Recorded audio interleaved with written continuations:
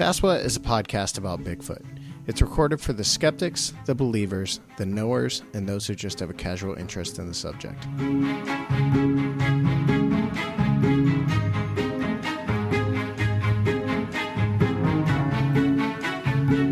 For more information, visit saswat.com.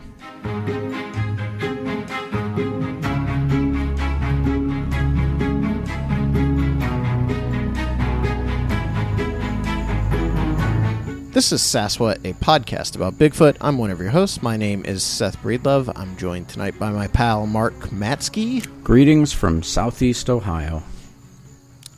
You threw me off because there was no special no tag. addendum. I know. Yeah. There's nothing. Where nothing happens, Bigfoot-wise. It's actually nothing happens in general. We are back. I can't remember when we recorded last. I'm sure it was a couple of weeks ago. Yeah. A lot's happened. I'm sorry to anyone who is complaining on message boards about the fact that I talk about Minerva Monster on my show too much. But That's I happening? did want to talk about. There's yeah. message boards Oh, yeah. complaints? Really? It's out there. Oh, yeah. jeez. Yeah. I've also seen myself called a sellout, which is ironic given the Megan Fox incident. But let's talk about the Minerva Monster Day that happened in Minerva last weekend, right? Or was it was the weekend before. Yes. July 6th.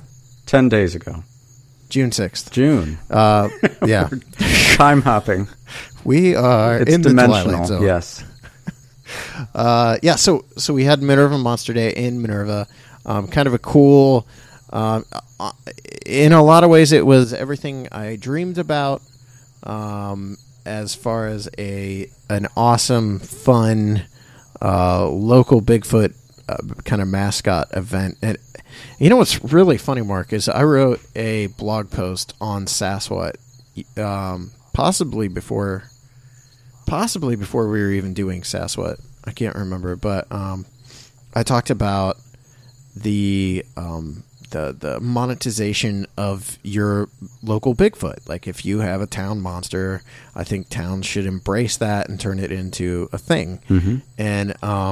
And I really think I talked about Minerva in that blog post. I'd have to go back and look, but I think I did talk about Minerva, and it's so weird to now be like I don't think the Chamber of Commerce would deny it. I headed up the entire event. Like, I put together our vendor list, and I mean, Alan helped a lot as well, but it was mostly dealing with you know, the city itself and getting food vendors in and all that kind of stuff and figuring out the scheduling of the events. And we had a couple meetings where the crew and I would sit around and, you know, kind of decide on what the show times would be. But it was a crazy event. We had around 1,200 people is what the estimates are, but it could have been a little higher than that or a little lower than that. I'm not sure. Mm-hmm. Someone said 1,500, but I went to like a Chamber of Commerce breakfast last week out in Minerva to speak, and we were bandying about 1,200 as being the kind of the number that was there. So we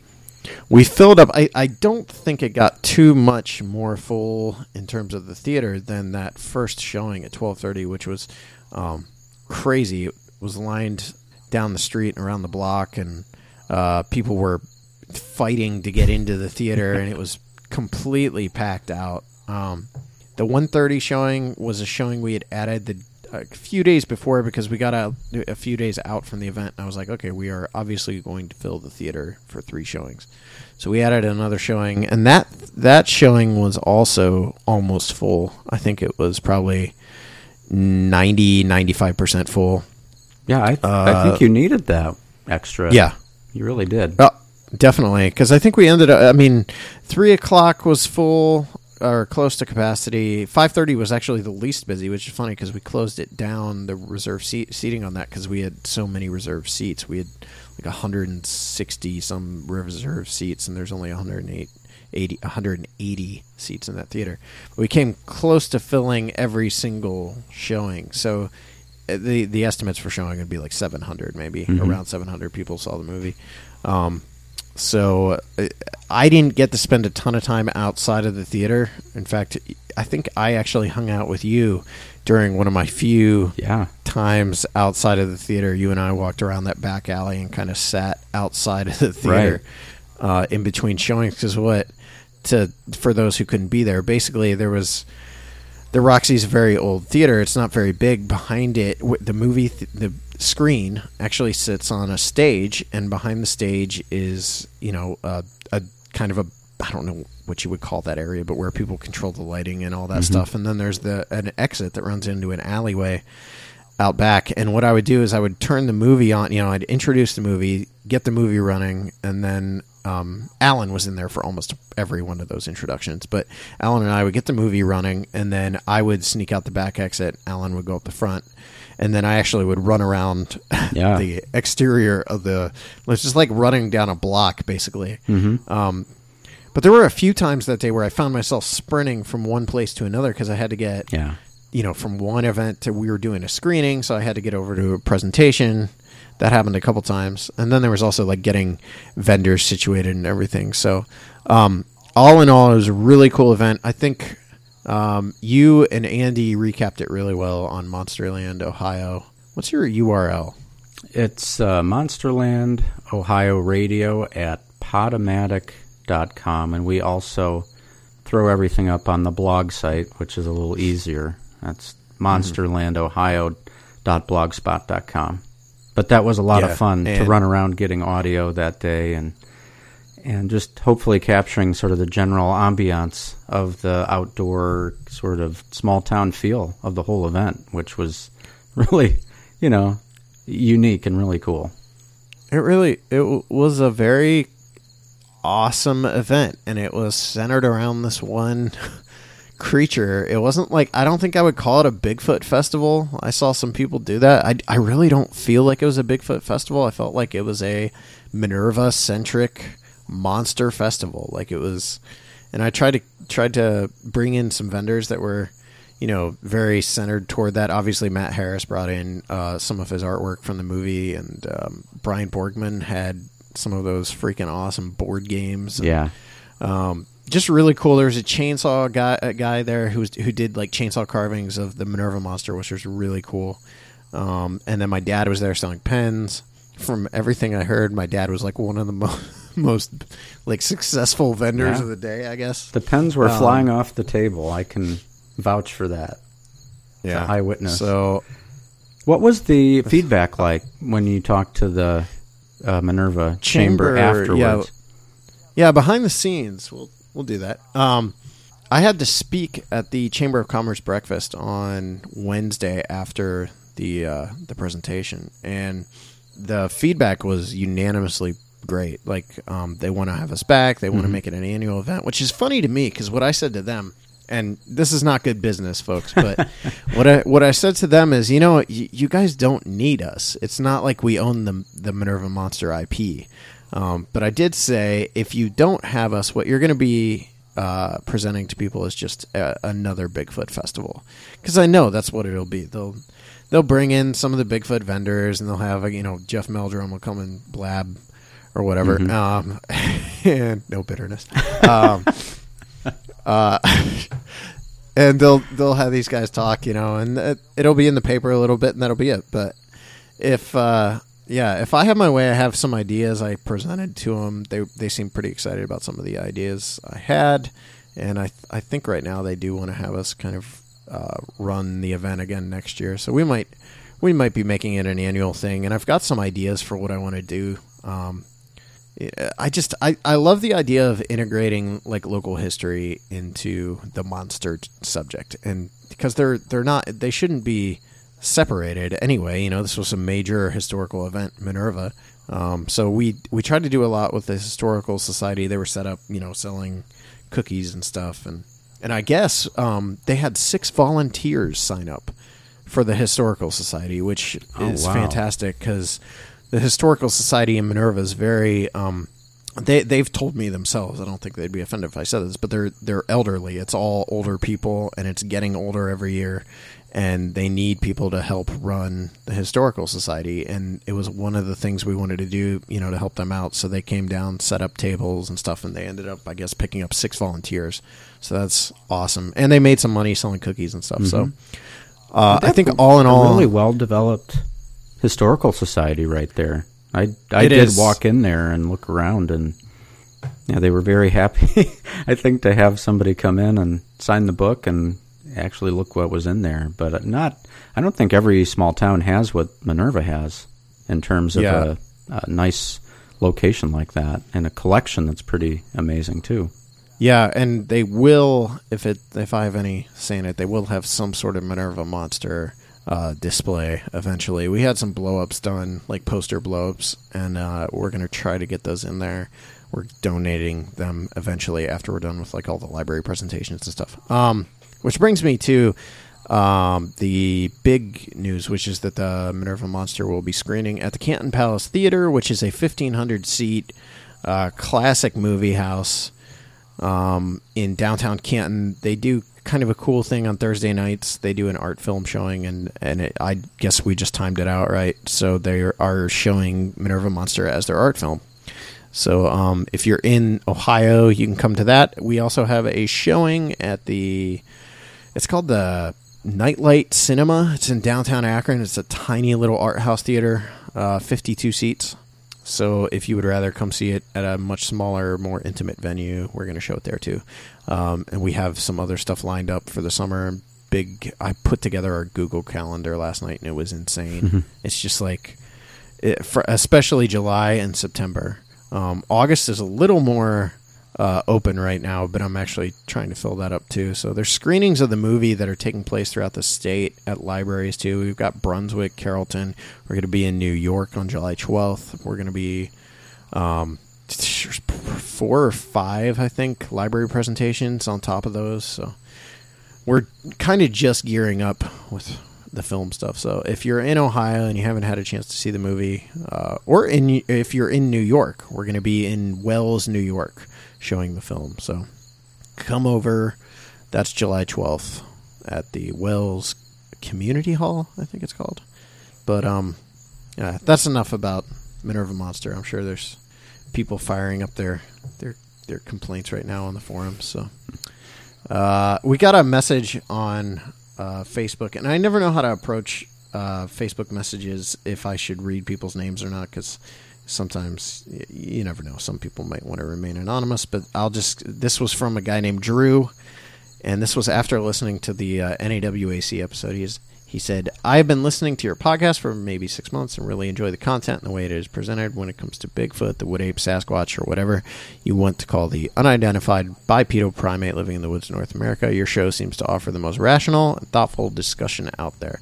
He goes a little bit into his background with the subject and what he believes, the Bigfoot is, and it's very detailed. Like, this is a very detailed letter, but he does come up with some kind of cool questions at the end. So this will be the biggest anthropological discovery ever. What do researchers do when it is found? I know the NAWAC has a plan, but they have yet to really discuss it. What sort of things do you guys think will happen when it's announced? Who would you call? A university? A Bigfoot group? Would you hide it? Bury it for later recovery? Take a sample like a finger or toe? What would the response of the world be to this discovery? Panic? A mass of trophy hunters headed to the American Northwest? A no-kill bill passed through Congress? These are all great discussion topics with many opinions. That day will come. The work of NAWAC almost guarantees this. The hunt for Bigfoot will end, and the understanding of Bigfoot will begin. Do they have culture, communication, a spoken language? What kind of communities do they live in? How large? How many miles do they cover? Migrate? Where do they migrate from? How closely related to Homo sapiens? So many questions. If you guys are ever in need of a topic, what about what happens the day after a confirmed non-human upright walking primate is found in North America, alive or dead? Day 1. The community of what I call scientifically minded Sasquatch thinkers is quite small, so I'm happy I was able to find your podcast. Continued success. And it's a great letter. What happens after Bigfoot, if it exists, is discovered? Mark Matsky, answer the question. Right. Well, here is my 85-point diatribe on what happens after it's discovered. I don't know. I think, first thing that would happen is that some type of academic institution would almost certainly have to get involved on some level, because everybody knows at this point that what matters most in terms of verifying a discovery would be an academic institution doing a study of some type and it being peer-reviewed and published in a reputable journal. As much as I think there'd be a temptation to assume that it would be on the nightly news and all that good stuff, I'm not sure how loudly it would really be trumpeted at first, because the whole shape of the alleged discoveries that have happened so far have really tried to err on the side of caution, rightly so, not to jump to conclusions about what's been found. I mean, I'm assuming that the tone of the letter suggests that somebody either stumbles across a dead, intact Bigfoot corpse or one is obtained. So it's not just like an arm or a finger that's being sent in, but we're talking about the whole thing. But I don't know. I mean, that's where I would start, is that there'd have to be some connection to an institution of some sort that would be able to verify this in a scientific manner, because otherwise it just would become the circus that we are accustomed to. Yeah, I guess I wonder what life would be like after you're aware that a giant bipedal primate is roaming around in the woods right near where you're hiking. Like, if I knew for a fact that there is a Bigfoot, I don't know that I would be comfortable. I go on hikes, like late afternoon hikes sometimes in CVMP during summer, that stretch after dark. And, like Adrian and I go hike, and we go camp and all that stuff. I don't think I'd be comfortable with a lot of that stuff anymore. But maybe I'd be fine. I don't know. Yeah. I'm not, I'm not necessarily convinced either that even if they are out there, that they'd be out to kill me. Sure. Obviously, they're very interested in staying, absent from humanity. But if I knew for a fact they were out there, you're never going to look at the woods the same way again. No, that's absolutely right. And I think that's what's led to some of the conspiracy talk about, if that did come to light, what would people think, and would they continue to go to national parks and state parks? And so, as the story goes, the governmental entities know this, and they don't want you to know it because you'll stop coming to their parks. And to that, though, I would also ask the question, well, people hike and camp in places where there's bear, where there's mountain lions, apex predators, if you will. They're already doing that. So if this, by most accounts, relatively docile creature is walking around, I don't know. I think it would be, I would think it would be cool to try and go see one if possible. I don't know, I'd be more afraid of seeing a grizzly in person, really, than something that looks a little bit more like you and me, perhaps. I don't know. What does it do to the Bigfoot community? Like, the day after we find out that they are a flesh and blood animal that has remained elusive, and they're running around, they're not teleporting and mind speaking and going into the other dimension. What does that do to those? I mean, those people just walk away, right? I think they do. I think they go find unicorns or fairies or pixies or something to. I think there is a mass "I told you so" moment that would be there. I mean, for some, I think it would just change the trajectory of what they're already doing. Because I can't see somebody who's invested a lot of their life in this search just sort of stopping at a point where it says, okay, it's been proven these exist. Now we're going to, go in an entirely different direction. I think what you might see would be like a Bigfoot safari type thing, where those folks would just continue to lead people into locations where the likelihood of spotting a Bigfoot would be greater than others. And they would, feel pretty good about the fact that they were ahead of the curve in acknowledging the animal's existence. But I think a lot of the people that I've met would probably stick with it and still be very much a Bigfoot fan, except now with the added benefit of it being real by scientific standards. Yeah, I agree. I mean, even I would probably be more prone to go out looking in the woods for Bigfoot now. I mean, go Bigfooting. I would probably actually be much more likely to go Bigfooting. And it's interesting, too, to think from a historical aspect what that does to a lot of Bigfoot stories. So where do what happens then? Do we reevaluate? We find out they're really... Because regardless of what people say, I do approach things pretty skeptically. I don't take a lot of the stories seriously. Not that I don't take them seriously. I guess I in a lot of ways, I count off many of the things I hear, which probably isn't great, but it's just something that has happened over the last couple of years where I've grown more and more skeptical.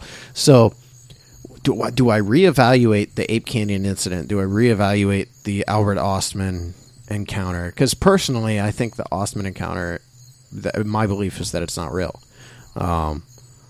But if I know for a fact there is an ape running around out there, do I then have to reevaluate that entirely? Is this okay? Well, maybe there is something to this. Is there parts of that story that are falsified, or are these things really running around weaving rugs and baskets? Yeah, I think you do have to go back and reread everything.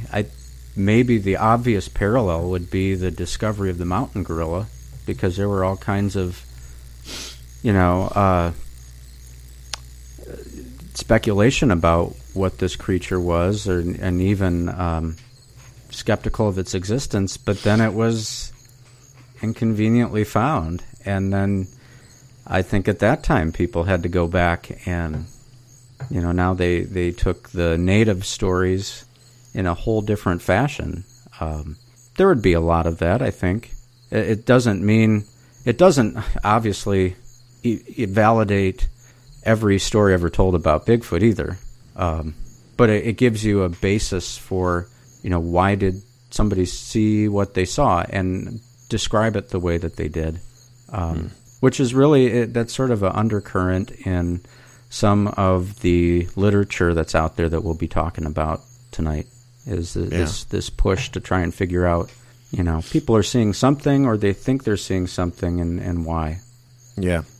Yeah, we could spend some serious time talking about this, so we might have to make it an entire episode at some point. But tonight's topic, 22 minutes into the show, and I'm finally getting around to this. Tonight's topic is skepticism and kind of the state of skepticism today, I think. Is that appropriate? Yeah, I think so.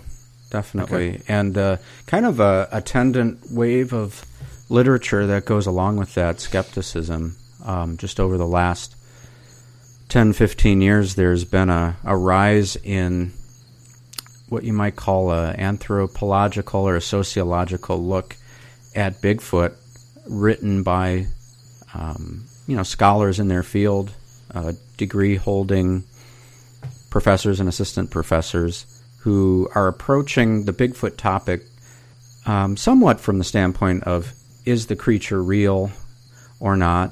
But they are just as interested in the human element.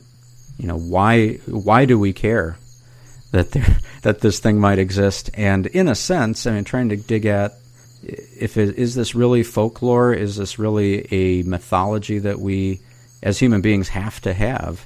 And there's a lot of unanswered questions, obviously, but that's sort of the general flavor. Along with their skepticism, and some I wouldn't even really describe as skeptics. I would describe them as sort of Bigfoot agnostics, if you will. They don't really have a take, and they're not really interested in answering that question. They're more interested in, why do people continue to have these experiences when the evidence of these creatures seems to be relatively poor. Mm-hmm.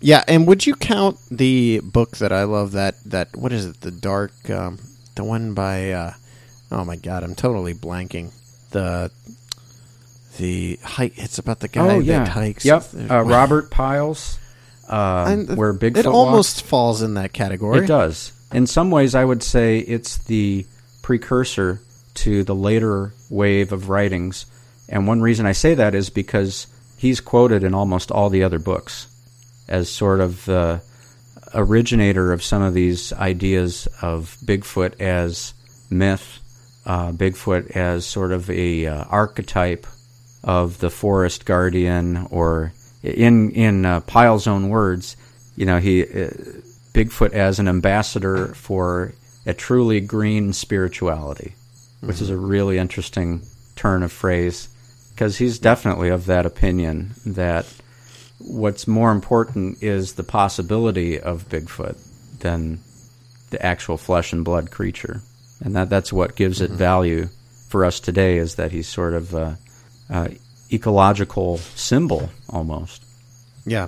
Yeah, and that book is really fascinating too, because he takes such it's an interesting way to approach the topic, which is, it's almost like reading A Walk in the Woods or something. I mean, it's this guy just going on kind of a jaunt around Bigfoot country, and the book does not necessarily I don't even feel like at some point it just completely leaves the Bigfoot topic and becomes more about this guy exploring the world and seeing how things change, and the ecological and kind of the effects that things like what is it, like 4-wheel trails and stuff going through these national parks can affect the plant life and animal life and all that kind of stuff, and those things aren't necessarily separated from the Bigfoot subject.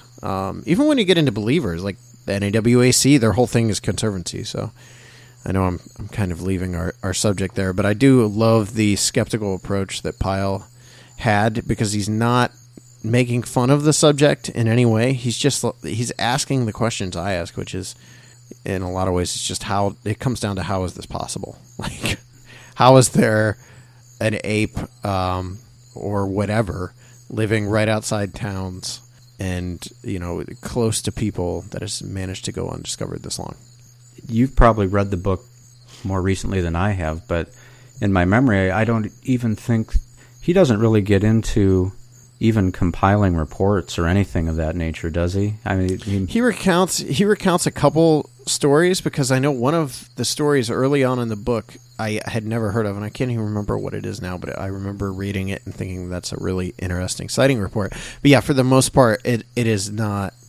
It's definitely not like John Green. You're not reading a John Green book. I would hesitate to even call it a Bigfoot book. It's called Where Bigfoot Walks, but it's not really a Bigfoot book.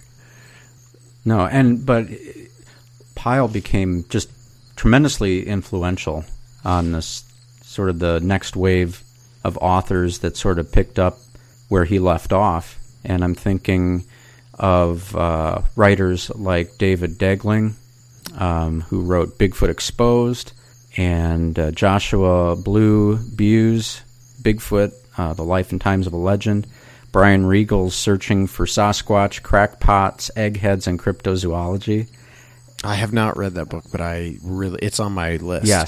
Yes, and it needs to be, I think. Anybody with a real interest in the topic needs to, I think, deal with these books, because they force you to think through certain things that it's very easy to sort of take as gospel truth. If you lean towards Bigfoot advocacy, as a flesh and blood creature, there are certain things that you're asked to accept, and these books don't. They don't just take certain things on faith, and I think it's healthy to be challenged in the way that these books do. Yeah. Now, you brought up the only one of those books that I have read, but it was quite a while ago, is the Life and Times of a Legend, which has a fantastic cover, right? That's the one with the 2 feet. Yes. It's like the... Yep. Okay, yeah. That book, I I enjoyed parts of it. I also felt like it got very dull at times. I think you're a fan, though. If I remember, you and I talked about this. I think we actually talked about it at the Bigfoot conference when we met. But I read that book, and the thing that bothered me about it was there was some points throughout where I felt like he was almost...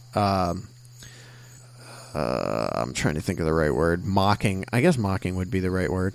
I felt like he was almost mocking the subject, which bothers me. It's just, I'm a skeptic, but I wouldn't mock necessarily the possibility that these things are out there ever. I'm in the NAWAC, so obviously I give it some credit. Another thing is how much value he placed upon the idea. And I think this is the book, but again, I'm going off memory. I think he placed a lot of value on the idea that these Bigfoot legends and Bigfoot stories could all be rooted in the kind of psychological idea that man is just hungry to be back in the wild, and that holds some sort of strong argument against the existence of Bigfoot, that maybe man just psychologically has created Bigfoot because of our need to go, return to our Adam roots. And I have always found, it's funny because Pyle talks about that too, but I've always found that idea kind of silly. Like, I get it, but I've also found it kind of silly. Yeah. No, but you put your finger on it. I mean, that's one of his central ideas. And really, when you look at sort of his contemporaries, they're saying essentially the same thing. I like the book a lot. And the thing about these books is that they're written at a very high level. They're very readable. They're very well-spoken as far as that goes. And what Blue Buse does is, as you said, he positions Bigfoot as sort of this desire to get back to nature. The one thesis that he attaches to that I find it hard to accept, really, is that not only did they think of that as sort of a back to nature sort of psychological fulfillment, but also that it appealed especially to working class men who saw in Bigfoot a way to kind of strike back against oppressive systems. And to me, that's pushing it just, I don't know if I'd say way too far, but I think it's stretching to fit a sort of a separate premise into a desire to talk about Bigfoot. And you're right, he is not charitable towards some of the major figures of Bigfoot research, especially in the 50s and 60s. So, having said all that, it is a compelling alternate history almost than the one that you're used to if you've only sort of dealt with these figures in a positive way. I'm sure there's people who are deep into Bigfoot who would get, maybe 30 pages into this and throw it against the wall. Yeah, it's like this. If you've seen something unexplainable in the woods and you believe it's a Bigfoot, or you've seen a Bigfoot, you are convinced it's a Bigfoot, you don't really need to go down the road of reading the skeptical books. I really don't. I think if you've seen that. I'm not saying that I believe you've seen that. I'm saying if you've seen that, that's what you think you've seen, then you know. But if you're like me and I'm someone who's just an observer, I came to the subject because I find the whole thing very fascinating, but I've never seen anything. It's important for us to maintain this balance, which is to read the skeptical stuff. Go ahead, take in the skeptical literature or whatever. Just like we do reading the works of John Green and Renee Hinden and all, studying Grover Krantz and all that stuff. Because otherwise what happens is you're going to let yourself fall toward one side or the other with no real reason. You're not going to have anything to balance out that side of the argument, the pro-Bigfoot side of the argument. Just like the skeptics don't necessarily have any grounds to stand on when they automatically dismiss the existence of Bigfoot either. There should be a balance, is what I'm saying. Exactly. And in the scenario that you just described, if you've seen what you believe to be a Bigfoot and you are convinced, then really reading any skeptical literature shouldn't affect you because you know what you've seen. And you almost then at that point have a responsibility to know what skeptics are saying so that you can respond, in an intelligent way beyond just, I saw what I saw when I saw it. Right, but this is how if I had seen a Bigfoot, the last thing I'm going to want to hear is some yokel who's never seen a Bigfoot talking about how there is no Bigfoot. Right. Because just my gut emotional response to having seen a Bigfoot and then reading a book like even Piles is going to be you're an idiot. Yeah. What do you know? Which is exactly the response we get from a lot of Bigfooters to skeptics. Yeah. And I think some of these guys are writing from such a remove from the situation that they would be fine with that, with a sort of emotional reaction. They would probably analyze that in a way that would just shore up their way of thinking, because there is such a emotional involvement and investment in something that you want it to be there. And see, that's the thing, like with David Degling's book, who's an assistant professor of anthropology at the University of Florida. His book is Bigfoot Exposed. And one of his major things that he gets into is that the forensic evidence for Bigfoot is very weak. He goes so far as to say, and this is where I really sort of backed away from. Yeah, he goes so far as to say that all footprint evidence is false, is the result of pranksters and hoaxers. And I just thought that was a tremendous leap to make. But he makes it, and it makes no apology. That is more of a leap to make than someone saying Bigfoot is real to me. Yeah. Like to claim that every footprint track is a fake is stupidity. Now you could say that there's a mix of misidentification and hoax tracks.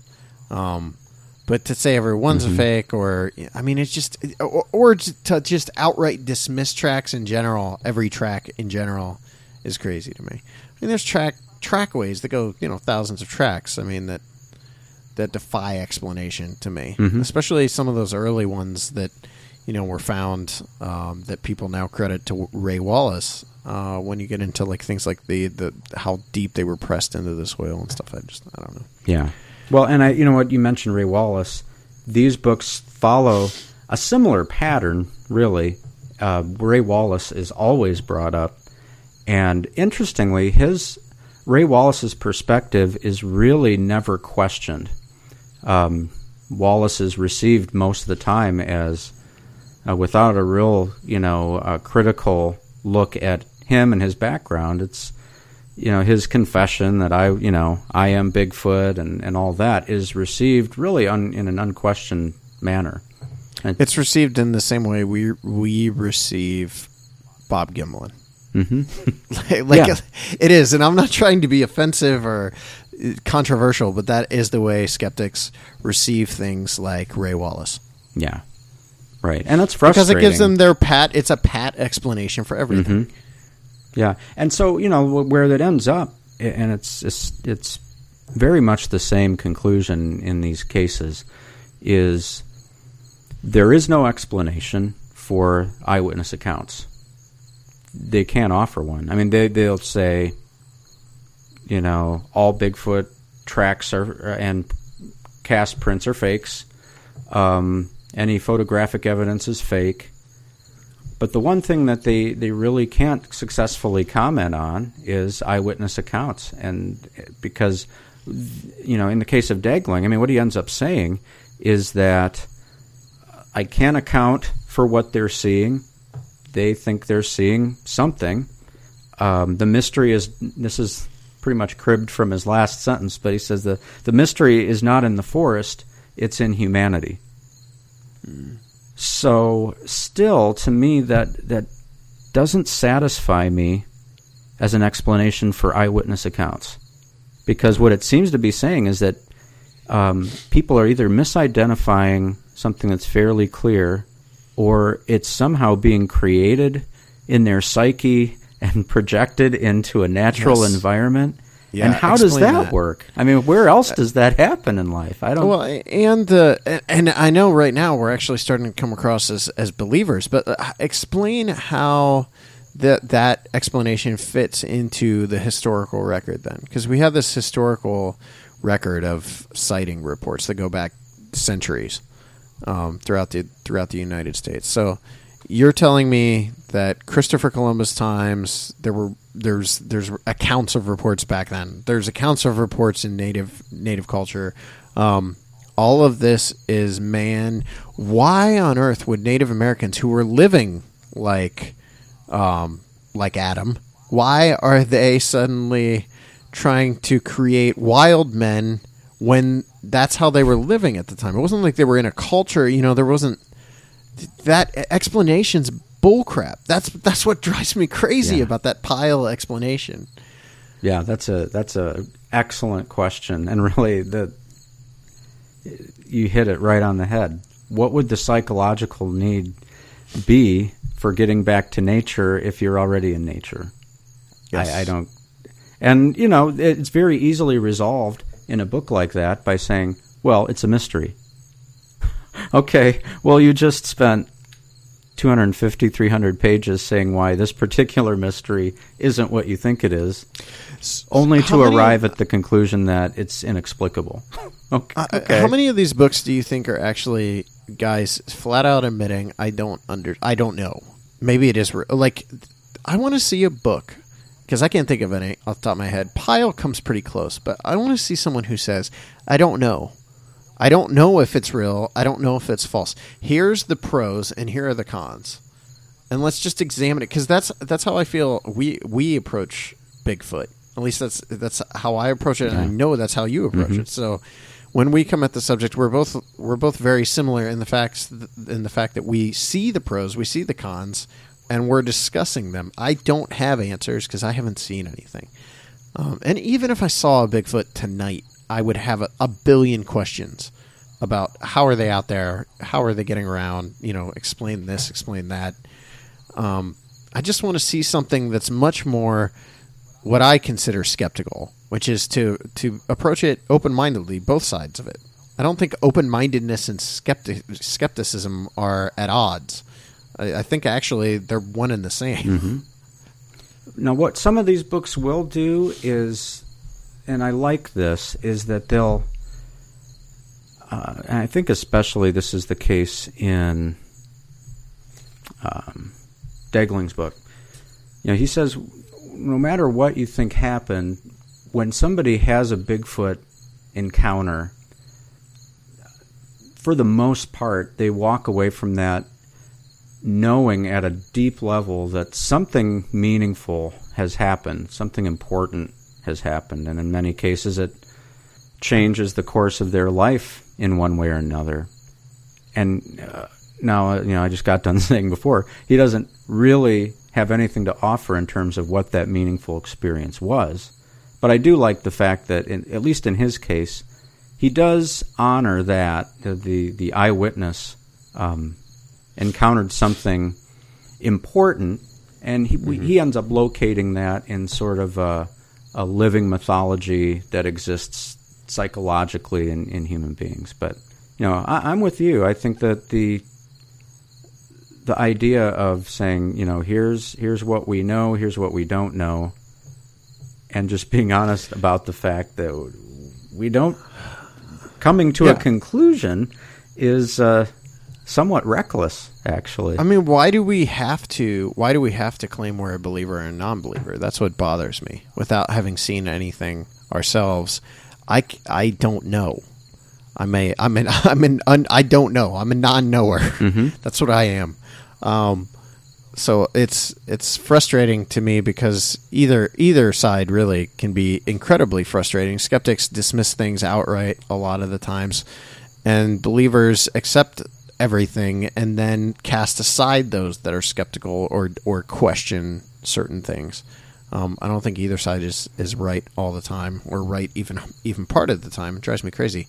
But yeah, it's the problem. The problem I have with some of these books is they start out with their hypothesis. They already have decided what the end game is here, what the finale of the book is. This is a skeptical Bigfoot book. It's a Bigfoot doesn't exist book. Well, you're not. I mean, it's not going to be an approach to the subject I'm going to want to read, because it's already coming at it. The author's already coming at it with, this is me setting out to prove Bigfoot doesn't exist. That's the great thing about Pyle's book in a lot of ways. I mean, I feel like in a lot of ways, Pyle ends up almost saying, maybe there is, maybe there isn't. He kind of comes to it the way I like, which is, it's skeptical, and he probably is more skeptical than I'm saying right now or making it sound, but he goes on a journey of discovery for himself, and I enjoyed that. Like, that's what I want. Mm-hmm. That's what I want to do. Yeah. That's why it bothers me, all this Minerva monster stuff. Like, you get the full breadth of human reaction to Bigfoot. You know, like, I get the believers that are like, oh, awesome, let me tell you about my Bigfoot sighting. And you get the skeptics or non-believers or whatever you want to call them, who are like, really, Bigfoot? Mm-hmm. You believe in that crap? Like, that kind of thing, you know? I called into a show on some pop station here, and you know, the disc jockey, his entire basis for not believing the Minerva monster story is that, well, they must just be crazy. They're just crazy. I mean, that's the typical response to Bigfoot eyewitnesses. If you're adamant in your non-belief, it's that everyone's crazy, which must be a scary way to live. Yeah. Yeah, or a convenient way. You know, it makes it a lot easier. Right. And I think that is, you know, Pyle comes out saying the possibility, I think he would allow that it's possible that this exists, and that it's important for people to believe that it's possible. I've seen interviews with him where he almost came across as a believer, but to be fair, like, I've seen interviews with Esteban Sarmiento where he comes across as a believer, and in talking to him at Salt Fork this year, he's actually, to me, he came across as a complete skeptic. And and it's funny because a lot of his ideas for what could be behind Bigfoot are similar to what we're talking about with this kind of wild man myth born in our psyche kind of thing. But wrap us up here, Mark. It's interesting to me that in these skeptical books, they do seem to follow a certain pattern, and the same figures sort of rise to the surface in the various writings. And one of them, who sort of stands as an emblem to all this, is Grover Krantz, for somewhat obvious reasons. You know, here was somebody inside of the scientific institution who took all the slings and arrows that went along with even daring to consider the Bigfoot hypothesis. In the process, though, he really shot himself in the foot when he made statements like that he could not be fooled by track evidence. That's just not a scientific thing to say. It made him very easy to target from that point on, and what the account that is repeated in some of these books is one in which a fake track was sent to Krantz, and he proceeded to claim that it was legitimate, and that some of his so-called secret criteria for determining the validity of those had been met, when in fact it was created in 20 minutes by somebody, not out of spite, but just out of curiosity to see what Krantz's conclusion would be. So, to me, Krantz is just one sort of image for all this. This strong desire to prove the existence of something that just seems to be out of our reach, you know, at every moment. And what we still have to go on, I think what will just continue to exist beyond anything else, are the stories that are told of somebody seeing something, and it looked like this giant, hairy ape man. What it is, we don't know, and it's a mystery that it just seems to haunt human beings right down to the present day. Right. We're not live.